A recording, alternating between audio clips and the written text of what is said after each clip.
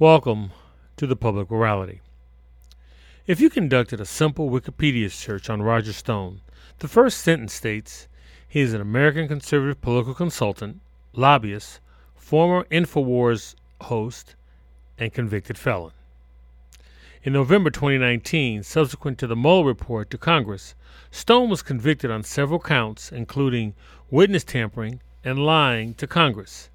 He was sentenced to 40 months in prison. But on June 10, 2020, days before Stone was to begin his sentence, he received a pardon from President Donald Trump. Predictably, how one felt about the president's pardon fell down the fault line of support for the president. In a recent article in the Atlantic magazine entitled "The Traditional Interpretation of the Pardon Power is Wrong," political science professors Jeffry Tulles and Brettschneider argue that President Trump's actions dangerously encroach on our constitutional norms. We are once again joined by one who's no stranger to the public morality, Brown University professor and author of The Oath and the Office, a constitutional guide for future presidents, Professor Brettschneider. Professor Brettschneider, welcome once again to the public morality. Always a pleasure, and looking forward to this. Let's just begin. Let's cut to the quick, as they say. Was President Trump's pardon of Roger Stone, in your view, an abuse of power, unethical, illegal, none of the above, or all of the above? Explain. All of the above. Brettschneider, thank you for joining me today on the public morality. No, explain. I got that one right? Yeah. Okay. We'll break it down, of course, over the course of this half hour. The usual view is that it was potentially impeachable or a high crime or an abuse of power, but not invalid, not illegal, not unconstitutional, because it's often thought that the pardon power is unlimited. Now, a great political scientist, a scholar really of the presidency, to my mind, probably one of the best living scholars of the presidency who you've had on your program, Jeffry Tulles and I, have a new article in the Atlantic Monthly, and I hope people will read this in companion with our discussion. What we argue, we think pretty meticulously, given that we only had 2,000 words to do it, is that the traditional view that the pardon power is unlimited is actually wrong. And when you look at the Constitution's text, when you look at its history, when you look at its values, and you look at the structure of the presidency, the way it's created, it's clear to us that this pardon is unconstitutional. So I think we can walk through all of those. Maybe listeners would be interested in all of them, but what we're saying basically is that when the Constitution says that the president has the power to pardon, except in cases of impeachment, that doesn't just refer to the inability of the president to stop or undo an impeachment. That's the traditional view. It also makes invalid pardons related to the cases that have arisen when the president himself or herself has been impeached. And here's the long and the short of it. It's common sense that you can't use the pardon power to protect yourself from an impeachment, to undo the investigation of an impeachment, to save your co-conspirator. The framers imagined a president doing this, and they provided us, thankfully, with a way of stopping it. Now, some might push back on you on that piece, and say, well, if you look at Roger Stone was indicted for witness tampering and lying to members of Congress regarding the Mueller probe, the Mueller investigation, and Donald Trump was impeached for matters regarding Ukraine, and since they were not related, in fact, Ukraine didn't happen until after the Mueller probe had concluded. So how is that not covered by the pardon? So I'm saying the impeachment wouldn't qualify. Explain that, please. Right. So we begin with that, and we'll elaborate more as we write more about it. But the first thing that we say is that when you look at the impeachment charges, it's clearly wrong that the two are separated in that way. Certainly the inquiry started out as an inquiry into Ukraine and also an inquiry into earlier issues with Russia. And when you look at the impeachment charges, and I'll just read this to you, the articles of impeachment that were voted up by the House of Representatives, this is what they actually say. Let me pull it out. Sorry. They talk about, quote, previous invitations of foreign interference in United States elections. And they talk about, quote, previous efforts to undermine the United States government investigations into foreign interference in the United States election. So, yes, there is a focus in what we watched on television and in the articles themselves on events related to Ukraine. But the worry is that this is part of a broader pattern of trying to basically solicit foreign involvement in our elections and to try to hide it. And in particular, you know, when you listen to Stone, I'll just make the best case to show you this. This is what he said somewhat recently in an interview. He said, we write, shortly before his sentence was commuted, Stone said that Trump, and now here's the quote, knows I was under enormous pressure to turn on him. It would have eased my situation considerably, but I didn't. He's basically saying the reason why I'm getting this pardon is because early on when the Congress was investigating Russia, but not just then, through impeachment, I maintained my silence. I helped the President of the United States mess with this impeachment inquiry. And we know, of course, that they were considering articles of impeachment directly on Russia and on the obstruction of justice in regard to Mueller. And Stone made that possible. He stymied the more specific broadening of the articles of impeachment to include Russia. So what we're saying is, what's the connection? It's connected to the investigation. It's connected to the charges. And most of all, you don't allow Stone to benefit from his own success that we didn't have more evidence about Russia. Of course, it's connected to the inquiry. And that's why this is related enough to a case of impeachment to be disqualified on our theory. I want to go specifically to something that you wrote in the piece. You write, quote, the power to grant pardons and reprieves includes the power to commute or reduce sentences after convictions. But this power is constrained by a limit, except in cases of impeachment. Traditionally, this exception has been read to mean only that a president cannot use the pardon and reprieve power to prevent or undo an impeachment by the House or an impeachment conviction by the Senate. That is, as you've said earlier, the traditional view. And now, how do you want us, or how are you suggesting we should be viewing it going forward? So the traditional view is exactly that in England, a king couldn't stop an impeachment of one of his ministers, and a king or a monarch could basically undo a punishment that resulted, though, from a parliamentary inquiry, and some of those punishments were quite serious. So the usual view, the traditional view, is we were just really taking that British rule that limited the king's pardoning. Of course, you couldn't impeach the king legally, but you could impeach ministers, and we were expanding it to the American Congress. And then we added a second thing, which is that except in cases of impeachment also means that you can't undo an impeachment. So you can't get rid of a penalty like the disqualification for future office holding. That's what since Joseph Story said that in the 1830s, people have thought this meant. Now, what we do is we say, Joseph Story wasn't writing during the founding. Let's really dive deep and ask why he thought this, where he came up with this view that everybody's assumed is right. The first thing that should strike us is that when we see what Joseph Story said, he didn't have access to what happened at the founding. Madison hadn't released his notes until after he wrote this, and he hedges. He said, I think this is probably what happened, that we took this idea from England and the story that I just told you. So when I saw that, I thought, probably, that's not really a great historical story. And then we started to dive deep. And when you look at the notes on the day that this language was adopted, August 25th, you get a pretty weird puzzle rather than anything clear. And what happened was that they started out with very clear language that would have only done what the British would have done, the inability to stop an impeachment. And then they broadened out the language. They used very different language. and had a debate actually about should they go broad or narrow, 4-6 in terms of the delegation vote count.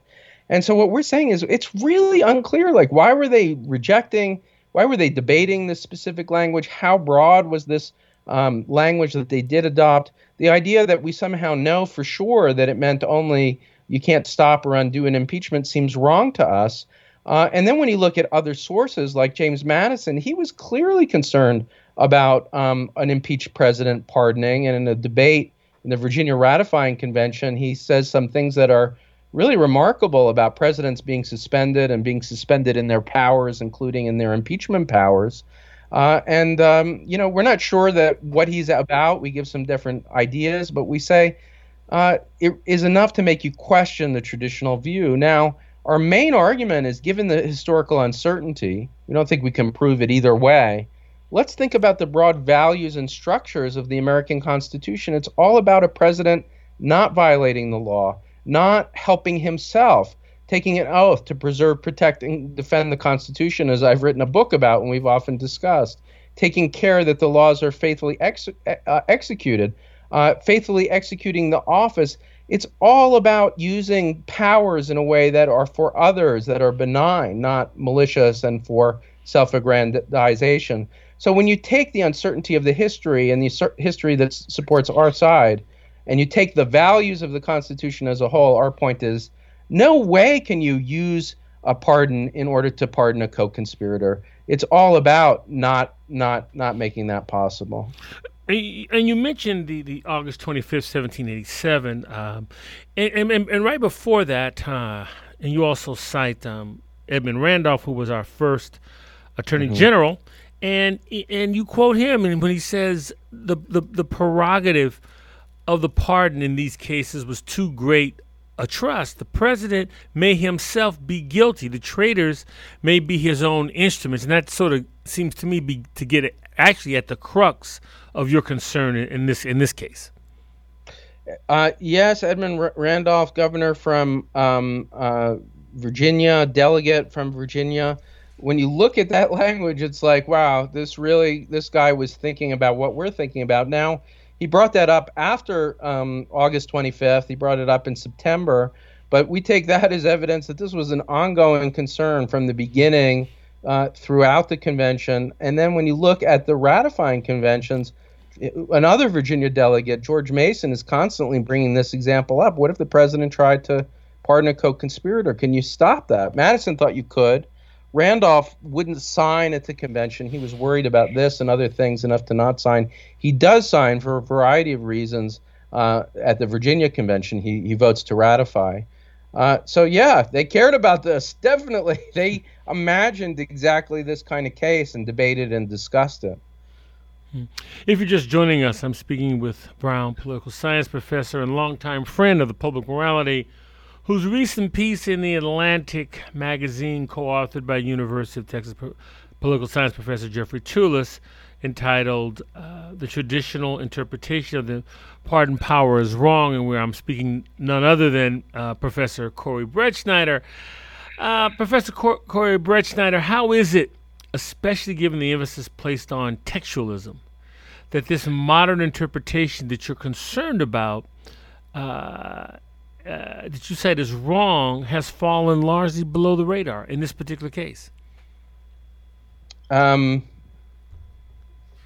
sorry. Can you just ask it one more time? Sure. I mean, how is it that, given the emphasis in the debate placed on textualism, that this modern interpretation that you cite is wrong has fallen largely below the radar? I mean, I'm saying that very few people beyond Byron Williams and Corey Brettschneider today are talking about this issue. Well, Jeffry Tulles. Jeffry Tulles, yes. I'm going to get to that in a second.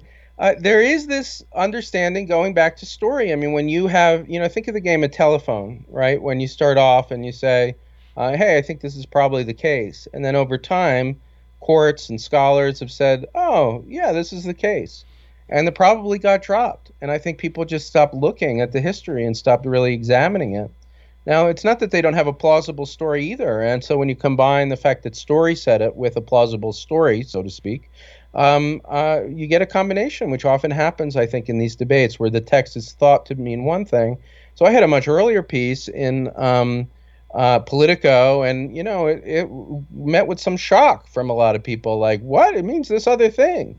And that's why we really had to write a second piece to go into the history and show, no, the thing that everybody thinks, the traditional view, just isn't based in the history. Now, Story, as I said, had less access to information that we now have, including the notes. And, I just think people haven't looked at it carefully. It's not that nobody noticed. The great journalist I.F. Stone, during the Nixon impeachment, the Ford impeachment of Nixon, made a very similar argument to us. It got, dismissed by a lot of lawyers. So now this time, rather than a journalist doing it, it's scholars. We're having people look at it. And I'll tell you, the pardon itself is not going unchallenged. There is, this is breaking news to some degree, a group called Free Speech for People that's representing a colleague of mine at Fordham Law School, Jed Sugarman and Ethan Lieb, challenging the pardon and asking the judge to invite amicus briefs. Now, she's not invited amicus briefs yet, but she's invited briefing on why she should ask for amicus briefs. So it is possible that this isn't just going to be a theoretical argument. If she invites general briefing, we will absolutely also, in addition to them, submit a separate brief defending our view. They also argue that the pardon is limited based on an aspect that we agree with, the take care clause, but they don't make our full argument that we make in the Atlantic piece. Now, so this is real. Well, one could argue that President Trump had already laid the foundation for the Roger Stone pardon with his, back in 2017, I believe it was, he pardoned Arizona's Sheriff Joe Aprio, who was convicted of ignoring judges' orders by detaining suspected illegal immigrants. In 2018, he pardoned Scooter Libby, who basically outed CIA operative Valerie Plame. And then earlier this year, he commuted the sentence of former Illinois Governor Rod Blagojevich, who was convicted on a array of charges, not the least of which he was going to sell President Obama's Senate seat to the highest bidder. So I guess my question, given this history, beyond one's personal objection in the manner that the president is using the pardon and commutation power, how is this nothing more than business as usual? I mean, President Trump is not the first to offer pardons to someone who we might deem unsavory. That's a great question, and it allows me to sort of strengthen our view. I mean, there are pardons that are objectionable, but that we're certainly not claiming under our theory would be invalid or unconstitutional. And all of the ones that you just mentioned, Scooter Libby, Arpaio, go through them. There are reasons to object to them, but it's not what we're talking about here. We're really talking about something that concerns the center of democracy. The impeachment power of the Congress is the way to basically protect against an abusive president. And if the president is using the pardon power to undermine that, there's got to be a limit. It's common sense. It's the idea, the structure of the Constitution shouldn't allow its fundamental mechanisms to be abused. The other piece here is sort of staying with the history of the controversial pardon, if you will, that they're usually done at the 11th hour. I'm thinking about Bill Clinton pardoned financier Mark Rich. Yeah. But it's unprecedented that such actions are conducted as a sitting president, and we've never had a president who's conducted pardons at this time, who's facing re-election, and who himself has been impeached. So how does this play in your analysis? One parallel might be, could Clinton do the pardons that he did after the impeachment? If you go all the way back, we'd have to look at Andrew Johnson, which I haven't done. But, Clinton did pardon in cases connected to Whitewater, and I'm starting to look into them because one thing that we've heard from a lot of people is, your argument would apply there too. On the one hand, he was clear to the charges in Whitewater, so the impeachment charges don't mention Whitewater in the Clinton case, and that's one difference. But the impeachment investigation did look into it, so a lot of it will hinge on how broadly or narrowly you want to talk. We do talk about directly related to the impeachment charges, so I think that might rule out the Clinton pardons. But I'm open to the argument that, no, it's really about the investigation, and so those pardons were also invalid under our theory. And I just, it's one of those hard cases that Jeff Tulles and I have to think much more about. But Ken Starr did have wide latitude because of Whitewater, which eventually led us to Monica Lewinsky. Correct. Yeah, and that is an argument that it was certainly part of the Starr investigation. I think it was part of the congressional inquiry at one point, and maybe that's an argument that we should have a broad.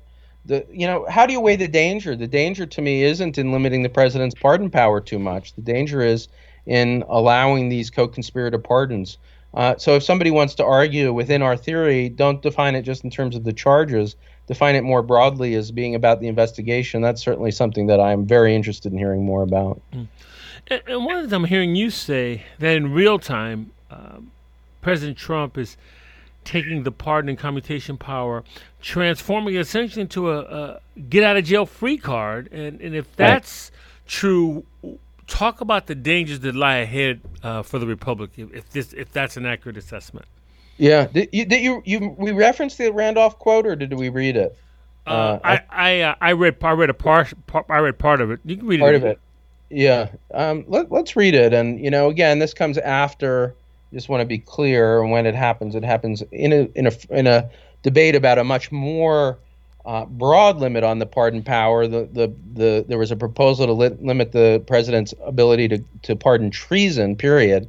That's different from what we're talking about. It happens later. But listen to what he says. We take this to be a general concern, not just of Randolph, but of the convention generally, and certainly plays a big role in the anti-federalist debates. He says the prerogative of pardon in these cases was too great a trust. The president himself may be guilty.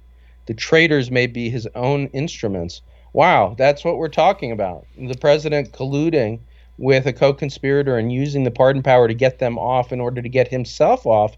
It's very close to the idea of a self-pardon, using the pardon to pardon your own crimes.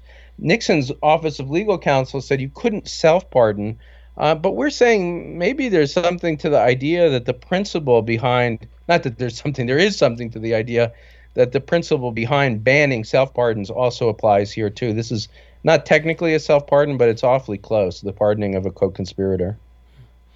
The Republic has, in my view, has operated on a collective assumption that those in power fundamentally want the system to work. But what do we do when there's an aberration? Do we say, oh, well, not a bad percentage over 233 years in existence? Or do we seek to codify what was once assumed to be an institutional norm? How should we handle that going forward, in your view? Yeah, I think, my understanding is Congress is considering limiting the pardon power. And, part of what we're doing is to support the idea that that's constitutional. The president will argue, he'll veto the bill, I'm sure. And, one argument that you'll hear from some scholars is you can't limit the pardon power because it's constitutionally granted in this extreme way. And certainly we don't think that. I would say that codifying the view that Jeff Tulles and I give would be an essential way forward. But we think more than that, that Judge Jackson right now, she does invite briefing, as she's evidently considering, should say right now, even without a statute, even without codification, the Constitution prohibits this pardon, and look, how do you know? Look at what the real meaning of accepting cases of impeachment is, not the usual meaning. Since our founding, as you well know, I mean, the one thing we didn't want, Alexander Hamilton notwithstanding, is we didn't want a monarch. Right. And since its inception, there hasn't been a monarch, but at the same time, we see, for lack of a better word, my words, not yours, authoritarian behavior that one could attribute to this president that has not received a great deal of pushback. How do you explain that? Yeah, I'll endorse your words with the strongest way that I can. I mean, let's make them both our words. They, I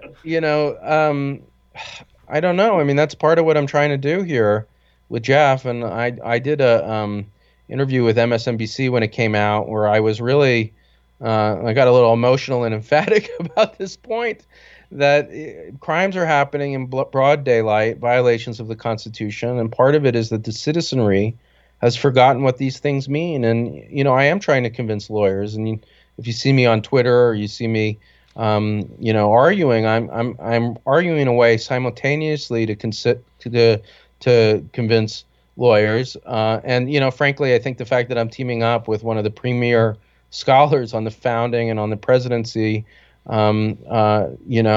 should make people listen to us, that we're not given the usual history that you've heard again and again from Joseph Story on forward. We're giving the actual, really deeply understood version of what happened at the convention and the papers and the meaning of the structure of the Constitution and its values. But I also equally care about telling citizens about this and working with them, because the Constitution rests on our ability as citizens to know when wrongdoing has happened. So when you say to me and to your listeners, this is a president who's really, attacking the foundation of the Constitution of our republic, and has a sort of an authoritarian ambition that doesn't belong in our tradition. When I say our tradition, I mean in the best way understood. That means something to me, and I want it to mean something to all of us. And frankly, I love doing your show. I love collaborating with you, because I know that in your book on the Declaration and in every time you do your show and columns, that's what you're trying to do too. Well, to that, I guess I'm wondering, just on a personal note, I mean, just the frustration that I'm hearing from you now, but just overall, yeah. It's almost. I'm wondering if you feel this way too. It's almost as if we've all taken a Machiavellian oath, and whereby the means justify the end. So if it's my person doing it, it's not right. It's not unconstitutional. But if it's your person doing it, then it is unconstitutional, and he or she should be beheaded. And I'm hearing you say that doesn't matter. That should be irrelevant. That's right. We try to say that in the piece, that this is about the presidency going forward, not just about this president. And, I'm willing to criticize past behavior of presidents in my own party, and that includes Bill Clinton, who I have completely, I was at his nomination at the convention at age 18. I was lucky enough to have a nosebleed ticket. And I was a huge fan of his, and, thought that at the time as a kid that impeachment was an unfair partisan witch hunt. But I don't think that anymore, I'll tell you, looking at it in retrospect. And it's not just Clinton, it's in general. We've got to really think about the rule of law here, and not just about, I'll criticize Obama as well, as I do in The Oath in the Office, A Guide to the Constitution for Future Presidents. What I say about Obama is, he abused the war power. And issues like drone attacks also I'm really uncomfortable with, to say the least. I think they were violations of the Constitution's spirit, if not the letter of the law. And we've got to really pledge that, you and I, to in what will hopefully be a Biden presidency, to make these issues still front and center. And people are right when they say, you can't just do it in regard to Trump. Absolutely. I agree with that. Finally, does the pardon, President Trump's pardon of Roger Stone, mean that he is essentially a free man? It's not over. He's been granted the reduction in the sentence by the President of the United States. The usual view is it's not reviewable, but we're at a critical moment right now. Judge Jackson has a brief. This isn't mine. It's, again, this group, Free Speech for People. And what they're saying is, no, you can't do this. This is an unconstitutional pardon, and you need to invite constitutional law scholars to opine on it. And now they have two specific scholars, friends of mine, that they're representing. But, if this happens, if we move forward, certainly Jeff and I will submit an independent brief, and we're not going to allow them to stand by themselves saying this. They're right. This is limited. We have different approaches. I know their argument well. I respect it a great deal. But, there are two angles on why the pardon is unconstitutional so far, and we really hope to bring that out. And so in all likelihood, I don't want to mislead people or give them false hope. He is going to have his sentence commuted, and that'll be the end of it. But what does the Constitution requires? It requires something else. And what is this judge going to do? There is now, as of a few hours ago, a possibility she is going to do something about this. Corey Brettschneider, friend to the public morality and one of our leading thinkers on these critical issues, on this thing I call the public morality. You are one of the leaders to try to hold it together. You are increasingly like the little boy holding his finger in the dike and keeping us all from drowning. Always a pleasure to talk to you, my friend. Thank you so much. Thank you so much, sir. Always a pleasure to speak to you, and really thank you for what you're doing every week. I will end today's broadcast with some closing remarks. On July 4th, 1826, the 50th anniversary of the Declaration of Independence, its last surviving signers, John Adams and Thomas Jefferson, died. On June 17th, 2020, two cornerstones of the civil rights movement of the 1960s, Representative John Lewis and Reverend C.T. Vivian, also died on the same day. Though neither Lewis nor Vivian are lionized in America's historical pantheon like that of Adams and Jefferson, but their valiant efforts nevertheless moved the nation closer to its stated commitments. Lewis was the last surviving speaker at the 1963 March on Washington for Jobs and Freedom. He was part of the so-called Big Six, the prominent civil rights leaders, including the Reverend Martin Luther King, instrumental in organizing the march. Vivian was also influential in the movement. He worked closely with Dr. King and was part of the executive staff of the Southern Christian Leadership Conference. King called Vivian the greatest preacher he ever heard.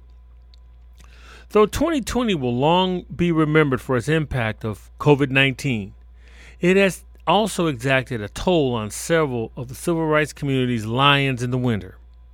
In addition to Lewis and Vivian, Reverend Joseph Lowry also died earlier this year. They, along with many others still with us, audaciously took seriously the words crafted in Philadelphia and eventually signed at Independence Hall. Like Adams and Jefferson, Lewis and Vivian take their final flight together, and like the 56 delegates who signed the Declaration in 1776, Lewis and Vivian are part of an illustrious American genealogy that will be remembered for mutually pledging their lives, fortunes, and sacred honor in pursuit of a more perfect union. I want to thank today's guest, Professor Corey Brettschneider. The Public Morality welcomes your comments. You can contact me at byron@publicmorality.org. That's Byron, B-Y-R-O-N, at publicmorality.org. You can follow me on Facebook as well as Twitter. The archive broadcast can be found on iTunes and SoundCloud. Once again, I want to thank Elvin Jenkins and Michael Burns at WJAB in Huntsville, Alabama, for allowing us to broadcast the Public Morality at their studios.